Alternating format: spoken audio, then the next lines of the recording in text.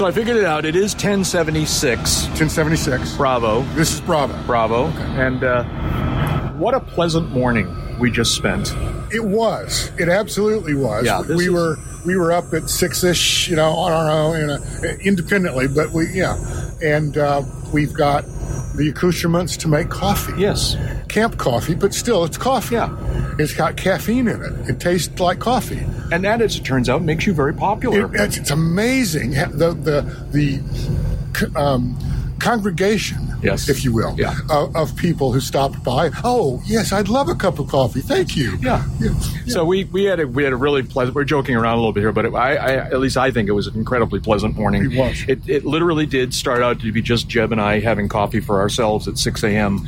And as people wandered by, we said, "Would you like a cup of coffee?" And most everyone said yes. Most everyone was wandering by in search of a cup of coffee. Yeah, that's right. And the other thing that was interesting about it is, so we have we brought a single cup coffee maker, and so you had to make everybody's cup coffee individually, which was great because it made it a little kind of a ceremony. How do you like your coffee? How do you like your coffee? And then because Jeb drinks his coffee black and I drink my coffee with very particular sweetener and creamer, we had a very limited supply, but then other people kept contributing. It was like, okay. Plus, people had to bring their own cup. So it was just great. It became this little ceremony thing, and we sat around the table watching the coffee brew and chatting, and it was a great morning. Great morning. It's one of the reasons we're here at Oshkosh. Yeah, that's, everybody talks about the people, but this was just a great example of how the people are what make it great. And we talked about airplanes, and we talked about the show. We talked about airplanes. We talked about life in general. We talked about stories that we all want to tell, it's marvelous. At Camp Bacon here this year, where it's been for a couple of years now, is sort of out near the highway edge of Camp Scholler. It also happens to be, as you can probably hear, right underneath one of the flight paths of the ride-giving helicopters. And so you'll hear that a lot as we talk. But it's Tuesday morning here at AirVenture 23, and we're sort of slowly getting up to speed to go and check out the show and do whatever. Slowly being the operative word. Yes, right. But we had a nice day yesterday. Yes. Went in and checked out the show. We all, I think we each went in separately, but then we rendezvoused out at the whatever it is they call it this year, Boeing Plaza, the West Ramp. Yeah. Of which, credit where credit is due, Boeing is a big sponsor, and they've done quite a nice thing. That's and so we gathered under the wing of a C-17 and chatting with friends that wandered by and looking at the airplanes out there. Oddly, not aviation related, or maybe there was a really cool artillery piece out there. I don't know. The Army was displaying this cannon thing that's like. I'm sorry. My apologies to all. It does fly. I suppose it fires a projectile. It generates once. Once. Yeah. It was an interesting machine, though. Quite frankly, I was looking at it closely and chatting with the service guy who was there. I'm still disappointed we could not talk the special operations guys out of their communications kit. True. We made them many offers. We tried everything. Hey, look at that! And no one would bite. Yeah. So it's both discouraging and reinforcing that these men and women are very well trained. Yes. Oh, yes.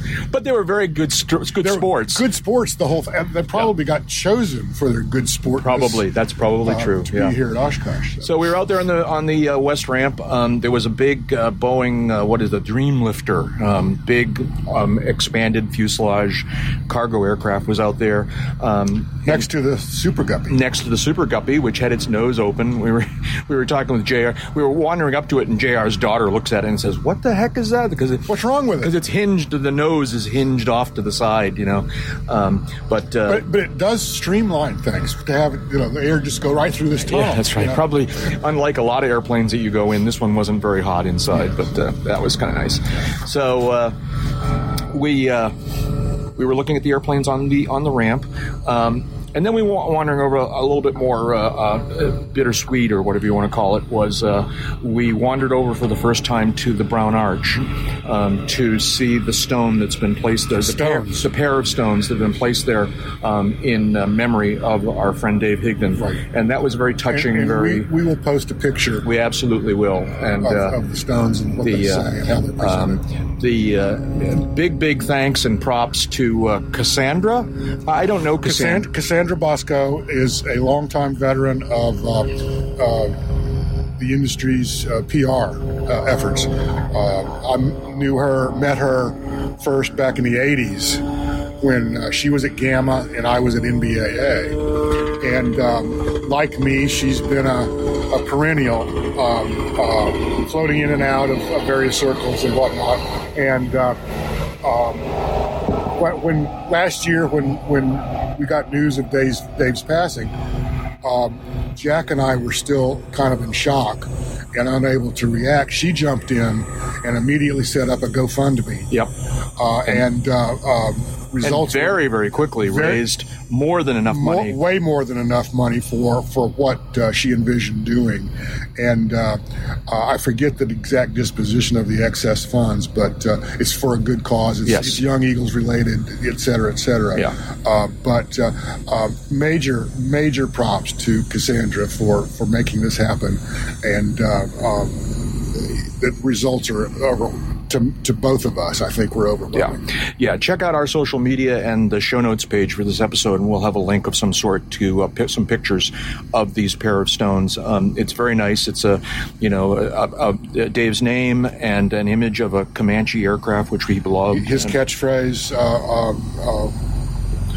time spent flying is not there. Subtracted from and then the second stone contains a sort of a little bit of a story about Dave's life and the things that were important to him and the ways that we will remember him. And the impacts he had on us. Exactly. Us being a very large and dynamic set of people, not just Jack and I. Yeah. So that was very nice, and Dave would be incredibly embarrassed, but I think proud to be remembered this way.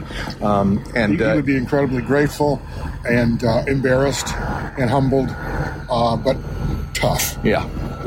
But it's totally deserved. Totally deserved. There will be another memorial for Dave a little bit late. Well, first of all, the tie-down party will be a bit of a memorial, a bit of a remembrance opportunity. Perhaps even a wake. Yeah. Well, I don't want to bill it that way. Yeah. No. But we'll talk about Dave there. The other thing is that another thing I believe Cassandra was instrumental in was Dave's name will be added to the EAA memory wall over near Pioneer Airport.